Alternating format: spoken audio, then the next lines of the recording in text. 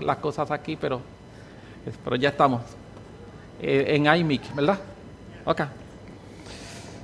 El viernes comencé a predicar acerca del tema del propósito de Dios.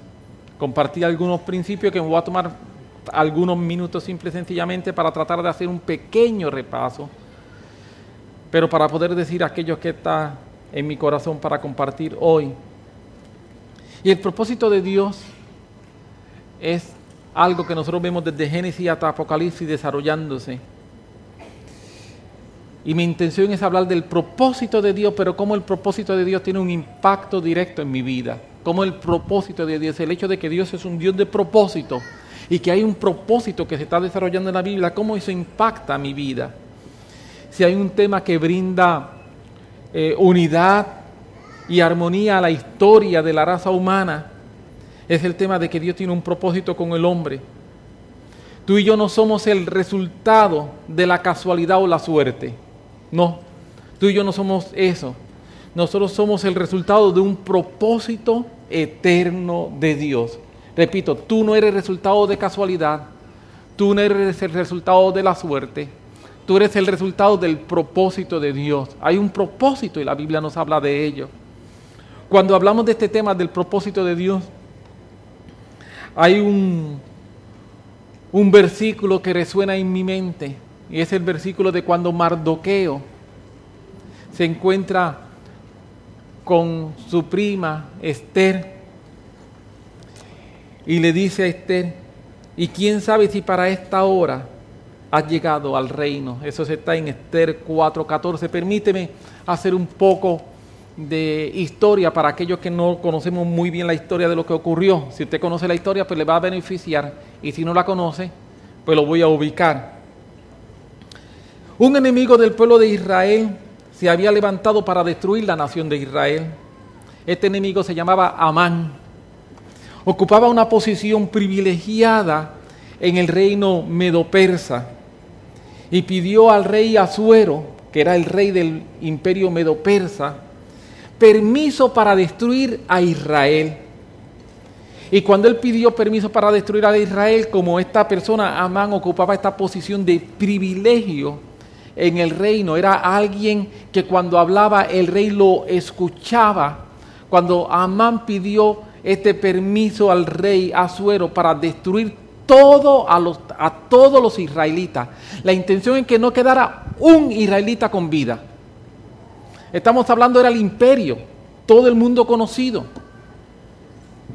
Y él le pide permiso al rey Asuero para que en todas las ciudades donde abarcaba el imperio, en un día específico, todo el mundo se levantara y matara a todos los israelitas. Era un propósito de exterminar a todos los israelitas. Y la razón era porque él estaba enojado, porque los israelitas y Mardoqueo en forma específica no le rendían pleitesía. El rey Asuero le da permiso a Amán y Amán está preparando todo. Pero Dios es un Dios tan extraordinario que antes que nosotros hagamos cosas, Dios hace cosas. ¿Usted sabía eso? Nosotros estamos en problemas, y cuando nosotros estamos en problemas, lo que nosotros no sabemos es que la solución a mi problema, Dios la pensó antes que mi problema comenzara. Sí. Antes que Amán fuera Amán, ese hombre con poder y con autoridad dentro del imperio medio persa, Dios había hecho que una muchacha, 15, 16 años, llegara al imperio medio persa.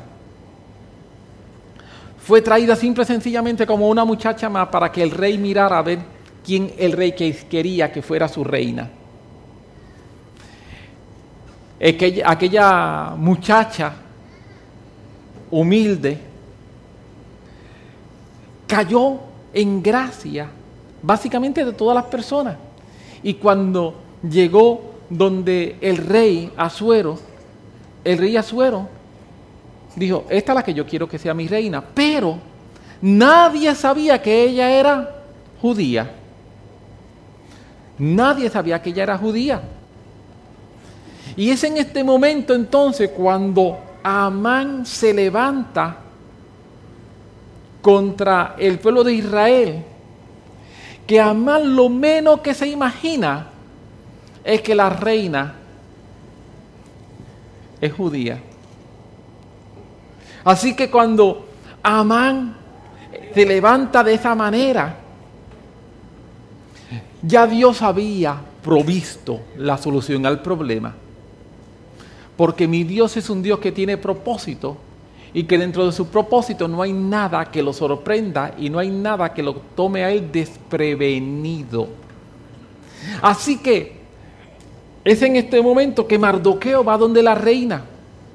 Y Mardoqueo pide hablar con Esther, le permiten hablar con Esther, y Mardoqueo le dice: Esther, tenemos un problema.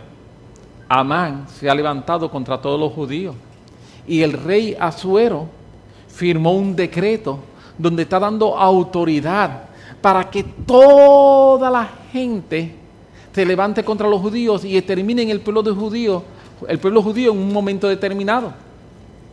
Así que le dice: tú tienes que ir a hablar con el rey. Tú tienes que ir a hablar con el rey, le tienes que decir al rey que detenga esto. Pero la reina tenía algunos problemas, algunas situaciones. Los problemas que tenía era que ella no, a pesar de ser la reina, por causa de la manera en que el imperio medo-persa funcionaba, ella no tenía acceso al rey de simple y sencillamente decirle: rey, necesito hablar contigo. No. Para ella acercarse al rey, tenía que ser cuando el rey la llamara. Si el rey no la llamara, ella no podía ir. Y si alguien se acercaba al rey sin que el rey lo llamara, y el rey no se agradaba con la forma en que esta persona se acercaba a él, la consecuencia era que la persona era condenada a muerte. Así que Esther le dice a Mardoqueo: tú sabes lo que me puede pasar si yo voy donde el rey sin que el rey me llame.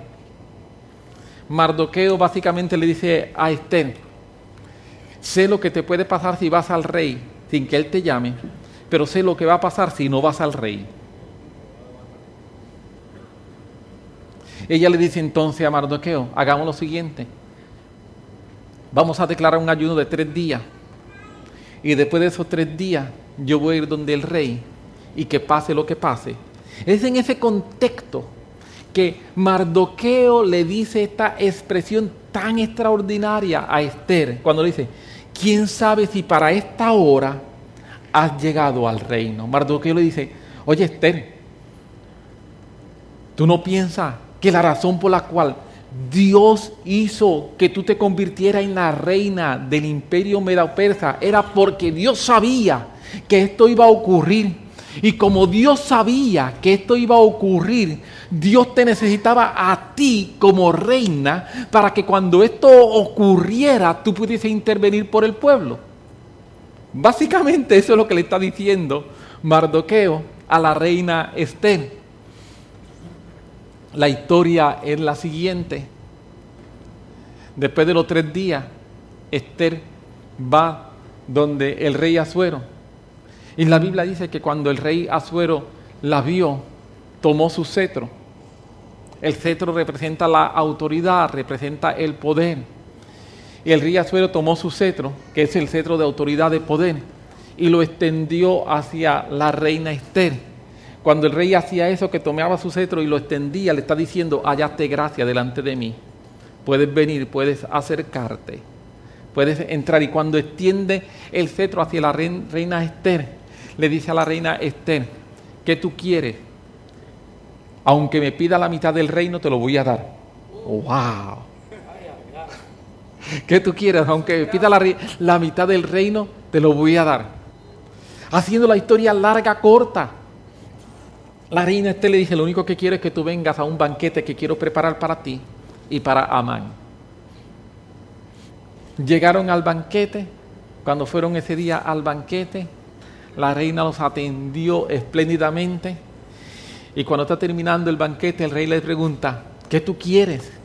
Y ella le dice: que mañana vuelvas a otro banquete que voy a preparar para ti y para Amán. Amán, dice, la reina invita solamente al banquete ¿a quién?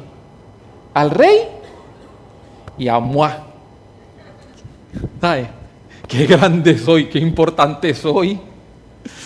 Va el segundo día, y cuando va el segundo día, que están ellos en el banquete, el rey le pregunta a la reina Esther, ¿qué tú quieres?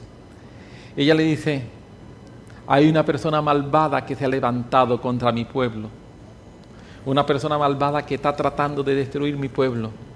Y el rey le dice, ¿quién es esa persona malvada que se ha levantado contra tu pueblo? Y ella le dice, Amán, yo soy judía y Amán se está levantando contra mi pueblo. El rey dice que se enojó, le dio tanto y tanto y tanto coraje, que salió fuera un momento de la recámara, y cuando el rey sale fuera de la recámara, Amán, que está tan y tan asustado, se tira a los pies de la reina Esther pidiéndole misericordia, que tenga misericordia de él. En eso el rey entra, y cuando el rey entra, ve que Amán está tirado encima de la falda de la reina, y le dice, la querías matar el pueblo y ahora también la quieres violar. Así que el rey dice, hay que matar a Amán. Amán había preparado una horca, porque había una persona que le dice, a todos los judíos los matan ustedes, pero hay un judío que lo mato yo, a Mardoqueo. A Mardoqueo, los demás, todo el mundo se encarga de los demás, pero de Mardoqueo, ese me lo dejan a mí. Así que él había preparado una horca para matar a Mardoqueo. Lo interesante es que el rey dice, condeno a muerte a Amán. Y alguien dice, mira, hay una horca que Amán preparó. Hay una horca que Amán mandó a preparar bien alta, bien grande, está bien construida. La historia es que Amán terminó muriendo en la horca que él había preparado para matar a Mardoqueo. Lo que quiero que veamos, lea la historia. Esther es un libro fascinante. Yo leo Esther. A mitad de leer el libro de Esther estoy llorando porque veo la fidelidad de Dios, veo un Dios tan y tan extraordinario. Hay varias películas que se han hecho. Hadassah es una película extraordinaria. Hadassah es el nombre hebreo de Esther. Esther es el nombre medo-persa.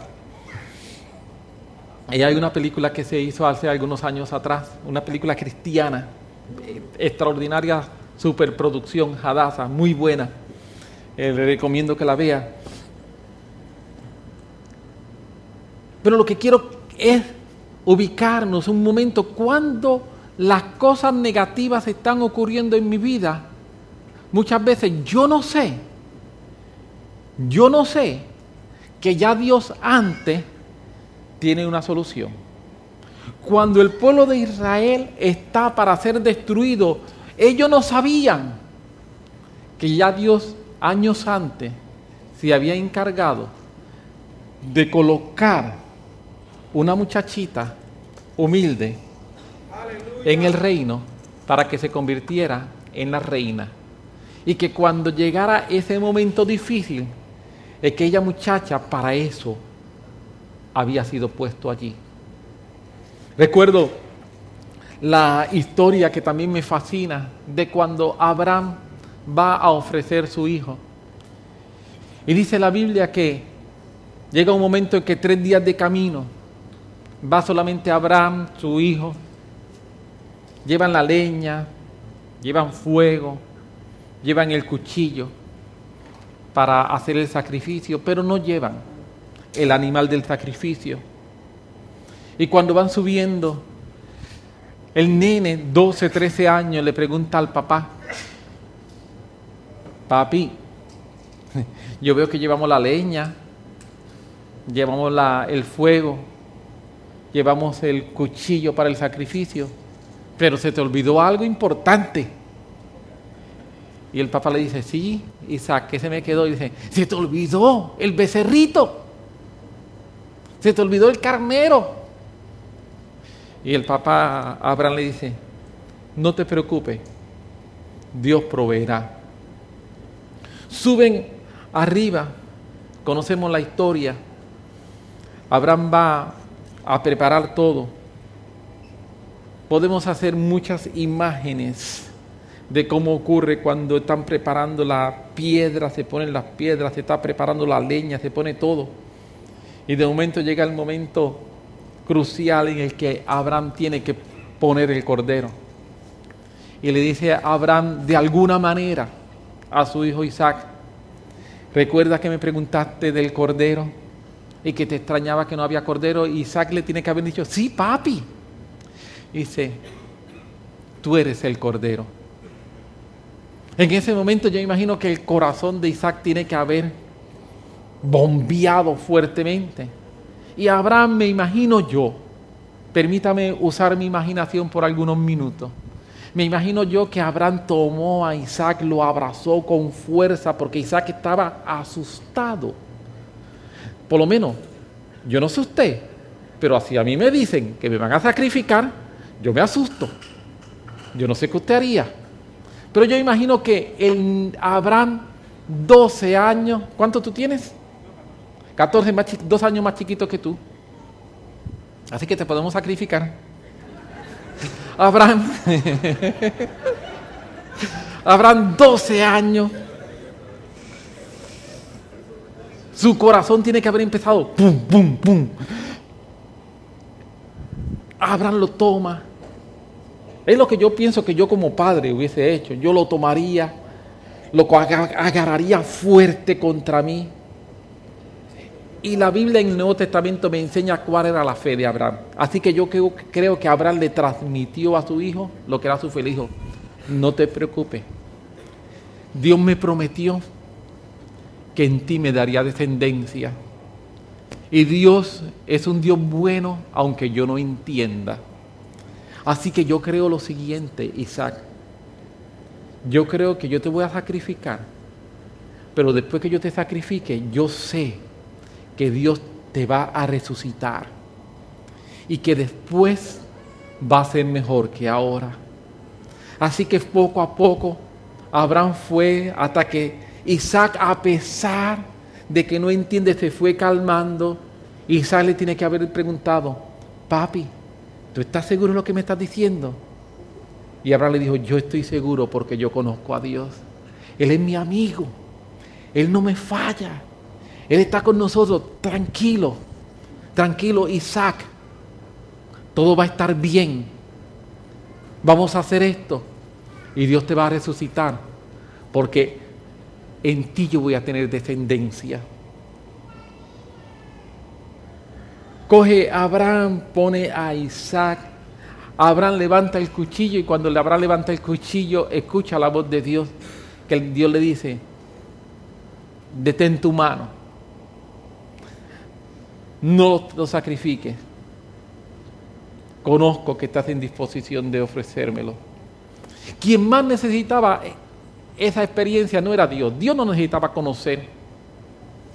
Quien necesitaba conocer que estaba en disposición de sacrificar era Abraham.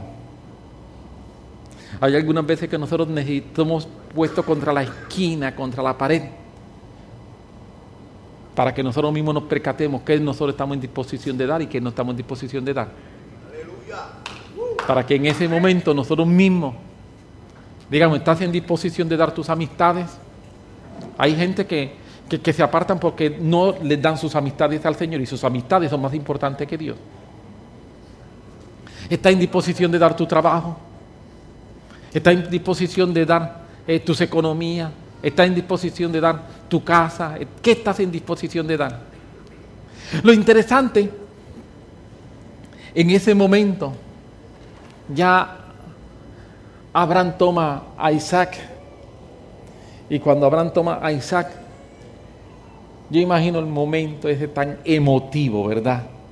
Va a ser un momento tan y tan emotivo. Pero escúcheme, lo que había ocurrido. Mencioné que ellos se tardaron aproximadamente unos 3 días. Es un lugar donde normalmente no es un lugar para pastar. Así que hace aproximadamente una semana atrás, un pequeño carnero, una pequeña oveja, se había escapado de un redil. El carnero, la oveja, es un animal que no sabe sobrevivir por él mismo. Es un animal que necesita ser guiado, que necesita ser cuidado. Es un animal débil. Se dice que si una oveja la asustan muy fuerte, se muere de un ataque cardíaco. Es un animal temeroso. No es un animal valiente en sí misma. Hace aproximadamente una semana atrás, antes de ese momento en que Abraham va a sacrificar a Isaac, una oveja se había escapado. El pastor de esa oveja, de momento, me falta una. Esa oveja empezó a caminar en medio de un lugar desértico, pasar día y noche sola, donde está la intemperie de todo este lugar, de los animales que vienen, del sol, de la falta de agua, de la falta de comida. Esa oveja subió el monte en una forma escarpada, para lo que normalmente ella no haría sin guianza, lo que normalmente ella no haría sin ayuda. Ahora cuando Isaac está allí con Abraham y Abraham lo está abrazando después de haber escuchado la voz del cielo que le dice, no lo sacrifique, de momento ellos piensan que están solo allí y de momento escucharon un ruido. Cuando escuchan el ruido, miran y ven que hay una oveja que quedó enredada en medio de unos arbustos. Van a buscar la oveja que quedó enredada en los arbustos y Abraham le tiene que haber dicho a Isaac, ¿te acuerdas que te dije que Dios iba a proveer? ¿Te acuerdas que te dije que Dios iba a proveer el animal para el sacrificio? ¿Cómo aquella oveja llegó allí? No llegó de un día para otro, ellos se tardaron 3 días en subir. Antes de eso habían caminado más días para llegar. Mínimo una semana antes de que la oveja fuese necesitada. Abraham no lo sabía.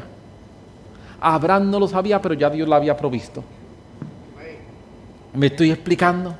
Abraham no lo sabía, pero ya Dios lo había provisto. Yo quiero decirte que el Dios que yo sirvo es un Dios de propósito, es un Dios que nada lo toma desprevenido y es un Dios que antes que mi problema se presente, aunque yo no lo esté viendo, ya Él tiene la solución.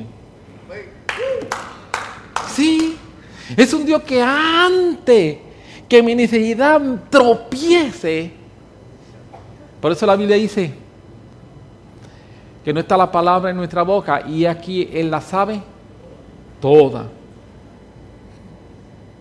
Propósito, este Dios de propósito es un tema que se desarrolla en toda la Biblia. En el Nuevo Testamento, en forma especial, hay varias palabras que se utilizan, pero hay una palabra que es la que yo quisiera hacer énfasis.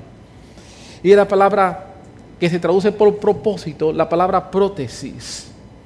Esto es una palabra compuesta.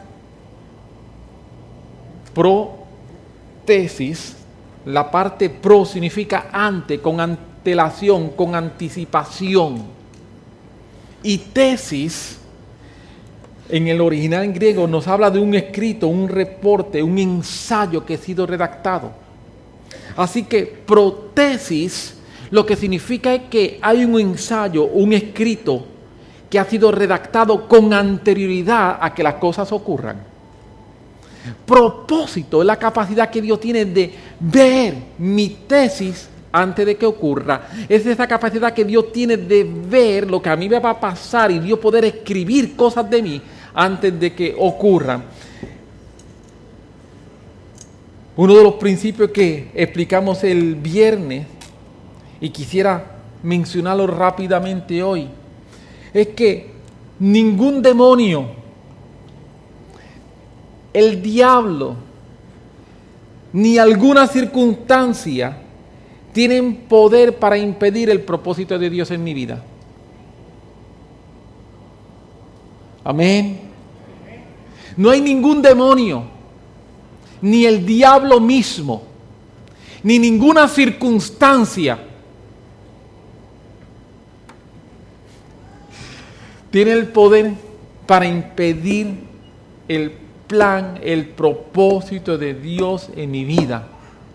Solamente hay una persona que tiene suficiente poder para impedir el plan de Dios en mi vida. Hay alguien que para impedir el plan de Dios en mi vida es más fuerte que todos los demonios juntos. Sí. Hay alguien que para impedir el propósito de Dios en mi vida es más fuerte que el diablo. Hay alguien que para impedir el propósito de Dios en mi vida es más fuerte que todos los tsunamis, que todas las tormentas, que todos los temporales, que todo. Ese soy yo. Ese eres tú. Amén. Dios te ha dado a ti tanto poder. Tú eres más poderoso que el diablo. Sí, algunas veces hay que el diablo. Que el diablo te tenga miedo a ti, tú no le tengas miedo a él. Sí, la Biblia dice, Santiago dice, someteos a Dios, resistid al diablo y ¿quién huye? ¿El que tiene miedo? No, el que huye normalmente es el que tiene miedo, ¿cierto? Someteos a Dios, resistid al diablo y huirá de vosotros. Significa que si yo me enfrento al diablo en la posición que me corresponde, el diablo dice, está bien, era jugando, no lo cojas tan en serio, no me tiene que reprender tan fuerte. El único que tiene suficiente poder, pero el diablo no quiere que nosotros no sepamos eso. No, él dice, no, tú no tienes tanto poder, nada. El único que tiene suficiente poder para impedir el propósito de Dios en mi vida, soy yo. No son demonios, no es diablo, no son circunstancias, no son situaciones, no es el esposo que tiene, no es la esposa que tiene, no son tus hijos, no son tus padres, ni siquiera es el gobernador. ¿Sí? No son las circunstancias políticas. No. El único que tiene poder para impedir el propósito de Dios en mi vida, el único que tiene poder para impedir el propósito de Dios en tu vida, somos nosotros mismos. Con nuestras decisiones y con nuestras no decisiones. Sí. Con nuestras decisiones, pero también cuando decido no hacer nada, con mi no decisión, con mi falta de decisión. Porque permíteme decirte que cuando no decidí no hacerlo. Yo recuerdo hace muchos años atrás, estoy hablándole a una persona del Señor, y la persona me está hablando acerca de la necesidad que tiene del Señor y todo lo demás. Yo le dije, pues, ¿quieres aceptar al Señor ahora? Me dice, no, ahora no. Yo digo, pues vamos, ¿podemos orar? Y me dice, sí, podemos orar. Y yo empiezo a orar, Señor, gracias te doy. Mira, a fulano que está aquí, él no quiere aceptarte, él no quiere tener relación contigo. Y la persona me dice, no. Y dije, pero te acabo de preguntar y me dijiste que no.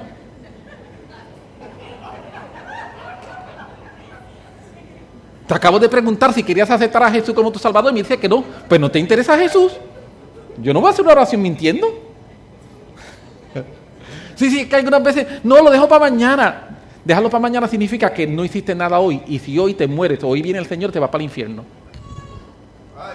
¡Ay! ¡Aleluya! ¿Pero eso significa dejarlo para mañana? ¿O no? Me están mirando así como, ¡uy! Pero eso significa dejar las cosas para mañana. Así que mis decisiones o mis no decisiones tienen el poder de impedir el propósito de Dios en mi vida. Aleluya. Pero yo te tengo una palabra de aliento, yo te tengo una palabra de ánimo y te tengo una palabra de esperanza. Eso significa que yo también tengo el poder en mis manos, en mis decisiones tengo el poder de hacer que el propósito de Dios se cumpla en mí. Eso también significa eso. Según mis decisiones pueden impedirlo, son mis decisiones las que hacen que el propósito de Dios se cumpla en mi vida. Yo tengo también ese poder. Así que vamos a mirarlo desde esa perspectiva. Amén. Quiero añadir algunos principios adicionales de cómo mis decisiones pueden afectar mi vida de manera tal que pueden opacar, si no nos ubicamos bien, el propósito de Dios en nosotros. Para mí, una de las historias más tristes en la Biblia es la historia cuando David peca cometiendo adulterio con Betsabé. Repito, para mí, para otras personas puede pensar distinto, pero cada vez que yo veo esa historia y mientras más las estudio, más triste la encuentro. Nos dice la Biblia que David vio a Betsabé y cuando vio a Betsabé la encontró atractiva. Y cuando la encuentra atractiva, la Biblia nos dice a nosotros que alguna de las personas de palacio, David le preguntó, ¿quién es esa? Le preguntó quién era ella. Nos dice la Biblia que cuando David preguntó quién era ella, le dijeron, ella es la hija de Eliam, mujer de Urías el Eteo. Eso es lo que le contestan a David. De la forma en que le contestan a David, es porque David conocía quién era Eliam y David conocía quién era Urías el Eteo. No es lo mismo que a ti te preguntan, tú preguntas por alguien, ¿quién es? Y dicen, esa es fulana de tal, pero no, cuando te dicen, esa es la hija de fulano y fulano que tú conoces. ¿Quién era Eliam y quién era Urías el Eteo? Porque esto es importante para entender mejor la historia. Segunda de Samuel capítulo 23 nos habla acerca de los valientes de David. Los valientes de David era un grupo selecto. Los valientes de David era un grupo pequeño. Los valientes de David era un grupo de 39 personas. Era gente que había estado con David ahí peleando. Era gente que cuando David estaba en la cueva de Adulán se levantaron con él y de ahí se convirtieron en los valientes de David. Era gente que cuando a David lo estaban persiguiendo se metía en el medio y decían, morimos por ti, pero a ti no te tocan. Era esa gente que echaba el resto por David. En 2 Samuel capítulo 23, cuando está la lista de los valientes de David, está el nombre de Eliam y está el nombre de Urías el Eteo. ¿Quiénes eran Eliam? ¿Quiénes eran Urías el Eteo? Eran dos de aquellos 39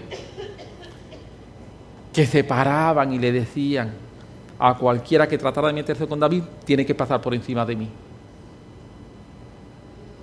Por eso cuando David pregunta, ¿quién es esa? Dicen, pues esa es la hija de Eliam, la esposa de Urías, los amigos tuyos. Para mí eso hace el pecado de David más desastroso. Para mí eso hace el pecado de David más abominable. Para mí eso hace el pecado de David más desagradable. Y cuando yo leo eso, yo digo, condenado. ¿Qué tipo? ¿Sabes? Betsabé no era una desconocida. Era la hija de su amigo. Era la esposa de su otro amigo. Yo no sé cómo usted lo piensa, pero eso para mí es un desastre. Es de las cosas más feas. No hay nombre, es de las cosas más feas que yo he visto en la Biblia. Por eso es que menciono que cuando yo estudio y veo eso, me llena de tanto dolor. Un hombre que conoce a Dios, un hombre que tiene una relación tan poderosa con Dios, pero un hombre que tiene amistad y que tiene gente que está en disposición de dar la vida por ellos. ¿Sabes? bien feo, bien feo. Eran sus amigos, eran personas que estaban con él. Repito, esto hace que ese pecado sea más abominable. Es un pecado que no tiene palabra para ser descrito. Pero yo quiero que tú veas un momento lo que ocurre cuando David es confrontado por el profeta Natán. 2 Samuel, capítulo 12, versículos 19 al 13. Voy a leerlo. Y estoy hablando acerca de las consecuencias que van a tener mis decisiones. Y estoy hablando acerca de un Dios de propósito. Natán le dice a David: ¿por qué pues tuviste en poco la palabra de Jehová? O sea, Natán le está diciendo: lo que tú hiciste fue tener en poco la palabra de Dios. ¿Cuál palabra de Dios? La palabra que Dios ha hablado sobre ti. Todo lo que Dios te ha prometido.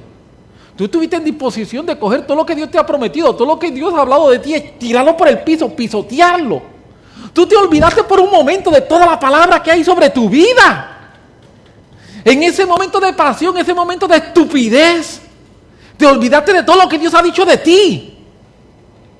Básicamente eso es lo que Natán le está diciendo a David. Ese fue un momento insolente. No hay palabra para describir. Dice: ¿por qué pues tuviste en poco la palabra de Jehová, haciendo lo malo delante de tus ojos? Delante de sus ojos hiciste lo malo, no apreciaste, no le diste el valor que tiene lo que Dios ha hablado sobre tu vida. A Urías Eteo heriste esa espada, porque sabemos lo que pasa después que se acuesta con la mujer, trata de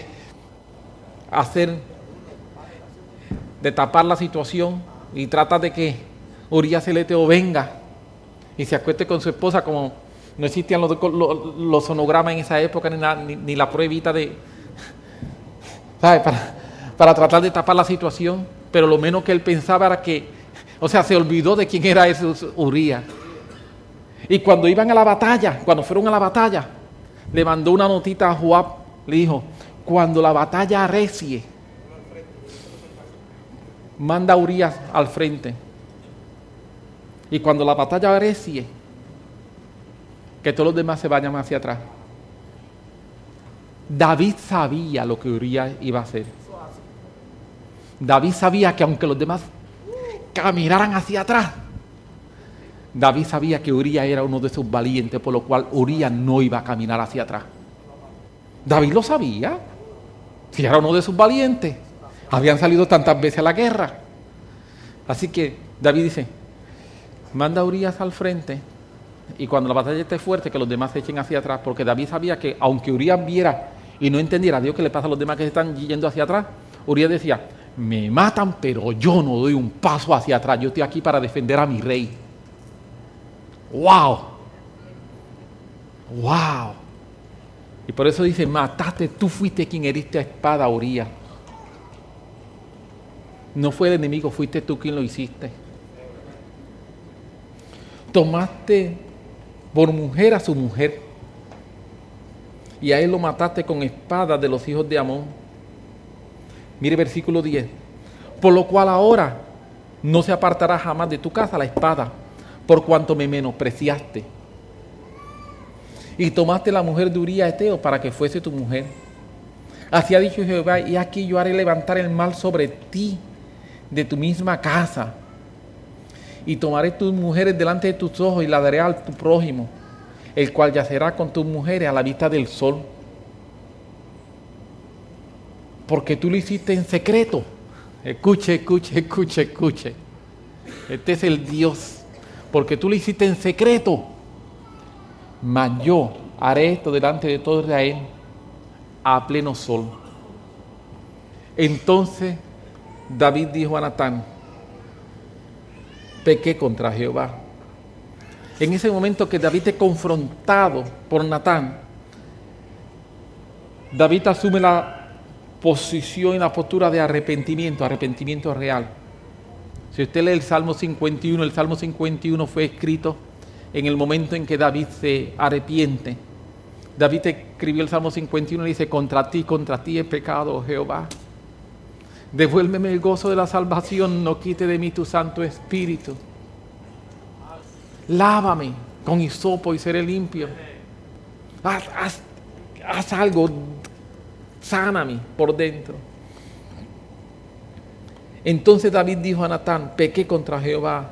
Y Natán dijo a David, también Jehová ha remitido tu pecado, no morirás.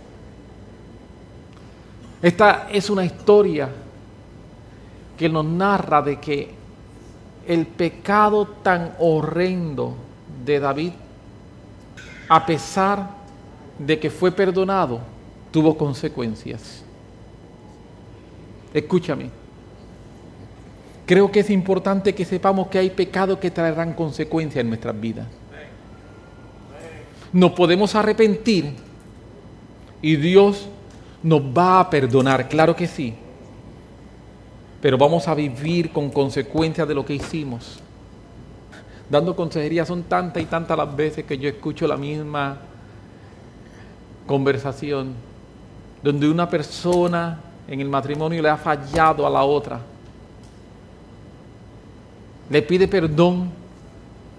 Han pasado 2 o 3 días de que pidió perdón. Algunas veces 2 o 3 semanas. Y quiere que la otra persona, porque pidió perdón, se comporte como que él no hizo nada. ¡Qué estupidez! ¿Cómo es posible que seamos tan tontos? ¿Cómo es posible? La confianza se edifica. Se destruye en un segundo y si te la quiere ganar, tiene que volver a edificarla. Y aunque no diga amén, es así. Amén. Sí, la confianza que se tardaron meses, años, la destruiste en un segundo. Y ahora, porque te arrepentiste, una cosa es que se te perdone. Y otra cosa es que se confíe en ti. Amén. Sí. Yo le presté hace un año atrás 100 pesos a Heriberto. ¿Verdad? Entonces, Heriberto quedó de que me lo daba en una semana. Pasa la semana y no me lo ha dado chavo. Pasa las 2 semanas y entonces, todo lo contrario, cuando me ve, ¿cómo estás? Sigue, ¿sabes? Por el otro lado. Y yo le digo, te he condenado. Me dijo que en una semana me daba los chavos y yo estaba cortito, entonces se los presté así, pero se supone que me los dieran una semana. Y yo estoy así y digo, yo voy a sacar esto de encima. Yo lo voy a perdonar. Y un día veo, Heriberto, sí, no, mira, tranquilo, los 100 de los... Cógelo como una ofrenda, cógelo como un regalo para ti, olvídate de ello.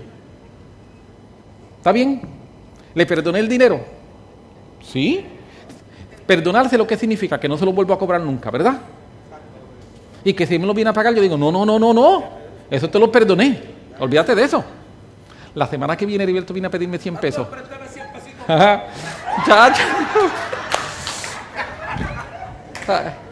Una cosa es que le perdoné a los otros 100. ¿Me explico? Una cosa es que le perdoné a aquellos. Pero eso no significa que ahora cada vez le voy a estar dando. Yo no soy ATH.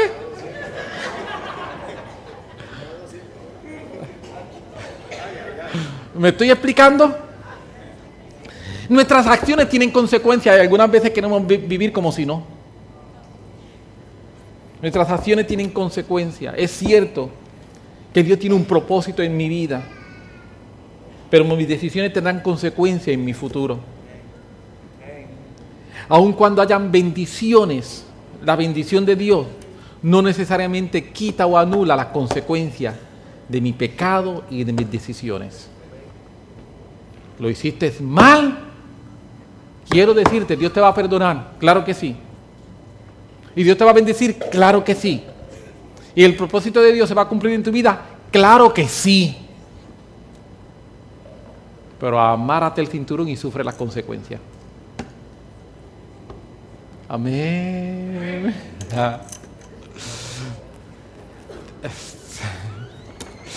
Sí, aquí tenemos 2 o 3 que cogieron al cinturón y dicen, te tengo que hacer 2 o 3 boquetitos adicionales para poder apretarme lo mejor. Aleluya. Pero a pesar de eso que te estoy diciendo, escúchame. Todo lo que Natán le profetizó a David que iba a pasar por su pecado, todo pasó. Todo pasó. Todo. Pero ninguna consecuencia tuvo el poder de eliminar el propósito de Dios en la vida de David. Esa es la otra verdad. ¡Qué extraordinario!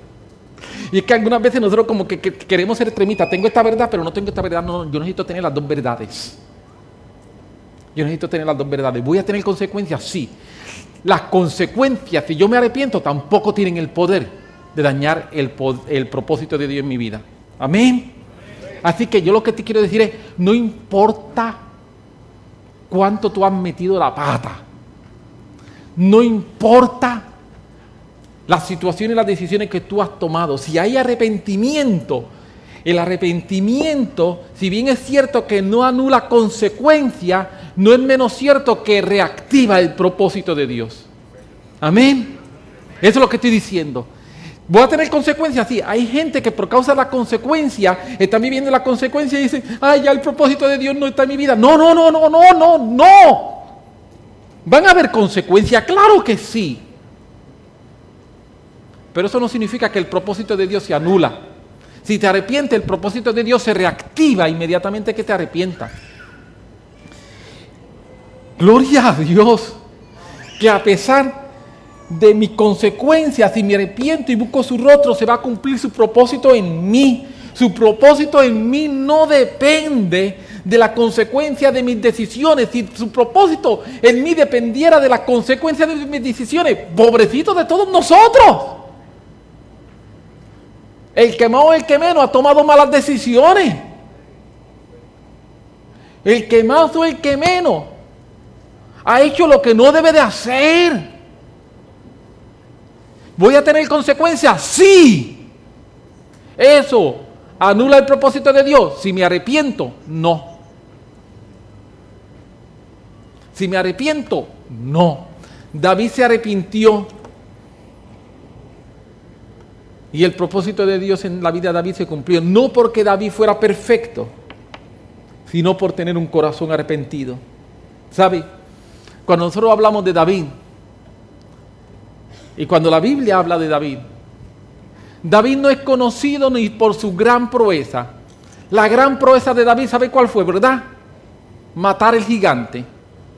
Matar a Goliat. Si eso hubiese pasado en nuestra época, y yo fuera David, ¿verdad?, que maté gigante, yo mandaría a hacer unas tarjetitas de presentación que darían David, gran matador de gigantes. Y todo el mundo sabe, no, yo soy el matador de gigantes. ¿Sabes? Si hay un gigante, tráigalo a mí. ¿Sabes? ¡No! Esa es la gran proeza de David. Es matar al gigante. Y no hay... David nunca habló de ello. Lea los salmos, a ver cuándo el salmo que dice, cuando yo me enfrenté a Goliat. No existe ese salmo. No existe. Cuando Dios habla de David, Dios no dice, oh, un hombre como David, el gran matador de gigantes. ¡No! David no es conocido por su gran proeza. Pero tampoco David es conocido por su gran pecado. Quiero decirte que lo que hace que el cielo me conozca y lo que hace que la promesa de Dios en mí se cumpla no son ni las cosas extraordinarias que yo haga y tampoco es la metida de pata que yo dé. David es conocido por ser un hombre que se arrepintió. David es conocido por ser un hombre conforme al corazón de Dios. David es conocido por ser el dulce cantor de Israel, el hombre que sabía adorar. David es conocido por ser aquel de que su simiente vendría el Cristo. Y esa era la promesa, ese era el plan. Y yo quiero decirte que ni siquiera el pecado tan atroz, tan desastroso, que traté de describirlo en la forma más fuerte posible, ni siquiera un pecado tan desastroso como eso, pudo detener el propósito de Dios en la vida de David. ¿Trajo consecuencias? Sí, trajo consecuencias, pero no detuvo el propósito de Dios. Y yo quiero darte una palabra de mucho aliento. No importa qué tú hayas hecho. Si tú te arrepientes, lo que tú hayas hecho no puede detener el propósito de Dios en tu vida. No importa cuán bajo hayas caído. Si hay arrepentimiento, eso no puede detener el propósito de Dios en tu vida. ¿Va a tener consecuencias? Sí. Te tengo esa noticia. Vas a tener consecuencias. Aprende a vivir con ellas. Aprende a vivir con ellas. Y aprende a darle gracias a Dios porque a pesar de las consecuencias va a cumplir su propósito en ti. Amén. Aprende. O sea, gózate y alégrate. Porque mi Redentor vive y cumplirá su propósito en mi vida. Dios va a cumplir su propósito en mí. Quiero ser enfático y decirte que si tienes un corazón honesto, sincero y arrepentido delante de Dios, las consecuencias de tu pecado, de tus errores o faltas no van a anular el propósito de Dios en tu vida. Esto fue lo que entonces luego David sí pudo poner en un salmo. Salmo 138, versículo 8. Mira lo que dice Salmo 138, versículo 8. Jehová cumplirá su propósito en mí. David está diciendo eso. David dice, después de tantos años yo caminando con Dios, después de tantos años metiendo la pata y haciendo cosas bien, matando gigantes y acostándome con Betsabé, pero arrepintiéndome, yo he descubierto algo. Jehová cumplirá su propósito en mí. Recuerda, lo único que puede interferir o impedir el propósito de Dios, la prótesis, esa tesis escrita con anterioridad en tu vida, eres tú. En mi vida soy yo. Sigue diciendo el Salmo 138, versículo 8. Tu misericordia, oh Jehová, es para siempre. Eso es algo que David había hecho. Jehová va a cumplir su propósito en mí. ¿Por qué? ¿Porque yo soy bueno? No, porque Él es misericordioso. Jehová cumplirá su propósito en mí. ¿Por qué? Por las grandes proezas que yo he hecho. Porque maté al gigante. No. Porque Él es misericordioso. Jehová cumplirá su propósito en mí. Y luego termina ese versículo pidiéndole a Dios, no desampare la obra de tus manos. Y pienso yo que cuando David está diciéndole a Dios, no desampare la obra de tus manos, no se refiere a las galaxias. No se refiere a la creación. Cuando Dios le está diciendo, cuando David está, Señor, tú vas a cumplir tu propósito en mí.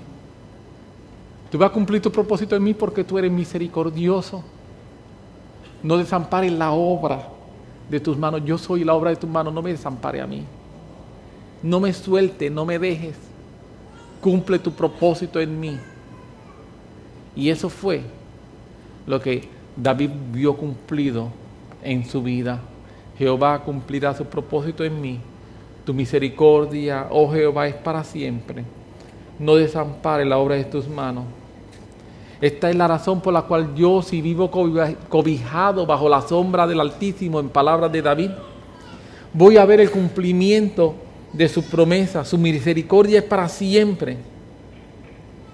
Dios no va a desampararme, Dios no me va a dejar.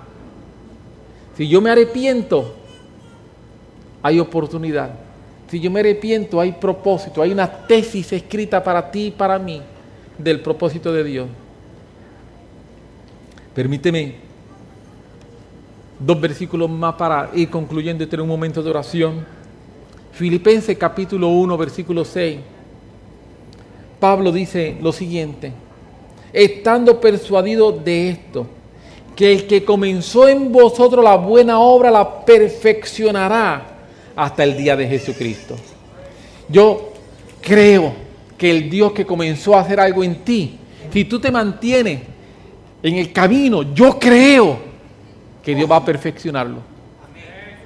Amén. Yo creo que Dios va a perfeccionarlo. Yo creo que Dios va a cumplir su propósito en ti. Yo creo que lo que Dios ha hablado de ti, acuérdate de lo que Dios ha hablado de ti. Y si te caíste, di, Señor, me arrepiento. David lo hizo peor que yo y tú cumpliste tu propósito. En David, habiéndolo hecho peor que yo, también en mí puedes hacerlo. Yo me levanto, yo me arrepiento, yo te pido perdón. Y yo te digo, Señor, aquí estoy. Podrán haber consecuencias de mis errores. Sí, pueden que haya consecuencias de mis errores. No me importa, porque no voy a vivir por consecuencias. Las consecuencias no tienen suficiente poder como para destruir o eliminar el propósito tuyo en mi vida. Yo me arrepiento. Señor, fui bruto, lo hice mal, pero aquí estoy arrepentido. Ahora soy inteligente, ahora me arrepiento. Amén. Sí, cuando pequé, cuando esto, fui bruto. Ahora me arrepentí, soy inteligente. Amén. Ahora soy inteligente, ahora me arrepiento y tú vas a cumplir tu propósito en mí. Ayúdame, ayúdame, ayúdame, ayúdame. Dios ha escrito sobre tu vida cosas por adelantado. Él desea cumplir todo lo que ha escrito de ti. Pero es mi responsabilidad alinearme al propósito de Dios. Encontré un versículo mientras estaba estudiando para esta predicación que me llenó tanto y tanto, porque estoy estudiando acerca del propósito de Dios y buscando todos los versículos en la Biblia que hablan acerca del propósito de Dios. Es normalmente lo que yo trato de hacer. A pesar de que use 3 o 4 versículos, normalmente leo 50, 60, 70, 100 versículos para poder predicar. Y encontré un versículo que habla del propósito de Dios, del plan de Dios. Y cuando lo encontré dije, ¡wow! Lo tengo que mencionar. En el Salmo 103, versículo 20, nos habla a nosotros de que los ángeles de Dios son enviados para ejecutar su propósito. Versión, la Reina Valera 1960, que es la que nosotros normalmente usamos, traduce para ejecutar su palabra. Pero en el original, lo que dice es que son enviados para ejecutar su propósito, sus planes, sus mandamientos. Yo quiero decirte que la Biblia me dice a mí que cuando yo me alineo al plan de Dios, Dios envía ángeles delante de mí para ayudarme, aunque yo no lo vea. Yo quiero decirte que cuando tú te has arrepentido y tú estás dentro del propósito de Dios, hay ángeles que van delante de ti arreglando las cosas. Según hay demonios que se están tratando de meter en el medio, cada vez que yo voy caminando y hay demonios que están tratando de interferir mis pasos, pero hay ángeles peleando con los demonios diciendo, quítate de aquí. Hay demonios que están tratando de cambiar circunstancias y hay ángeles arreglando circunstancias. Hay demonios que están tratando de ponerme tropiezo y hay ángeles que están preparándome para que, como dice la Biblia, haga mis pies como de cierva y yo pueda brincar sobre los tropiezos. Hay demonios que están tratando de dañar mi vida, pero hay ángeles que son más poderosos y que están buscando arreglar mi vida. Simple y sencillamente, porque estoy arrepentido. Y esto lo dijo David. Porque David sabía que el arrepentimiento provocó que Dios enviara a sus ángeles delante de él para ir arreglando todas las circunstancias. ¿Significa que no voy a tener problemas? No. Significa que tengo propósito. Amén. Significa que tengo propósito. Y cuando yo tengo propósito, yo sé que Él cumplirá su propósito en mí. Amén. Amén. Te puedes poner sobre tus pies un momento y oramos y le decimos, gracias Señor, porque tú eres este Dios de propósito y tú eres el Dios que va a cumplir tu propósito. En mi Padre te adoramos, te bendecimos, te glorificamos, te damos gloria, te damos a ti el honor, te damos a ti la alabanza. Y yo te estoy pidiendo, Señor, simplemente que en lo que estamos pidiendo, en lo que estamos creyendo, Señor, tú nos ayudes a cada uno de nosotros. Podemos haber cometido 1000 errores, podemos haber, Señor, metido la pata 1000 veces, pero cuando yo me arrepiento, mi arrepentimiento reactiva reactiva el propósito tuyo en mi vida, Señor. De la misma manera que yo tengo el poder para impedir el propósito tuyo en mi vida, también tengo el poder para reactivar el propósito tuyo en mi vida cuando me arrepiento, cuando vengo a ti y cuando te digo, Señor, aquí estoy, no porque haya matado gigantes, pero aquí estoy porque tengo un corazón arrepentido, un corazón, Señor, para adorarte, un corazón, Señor, para bendecirte. Padre, ayúdanos a cada uno de nosotros, que tu gracia sea con nosotros y que tu Espíritu Santo nos ayude ahora y siempre. En el nombre poderoso de Jesús de Nazaret.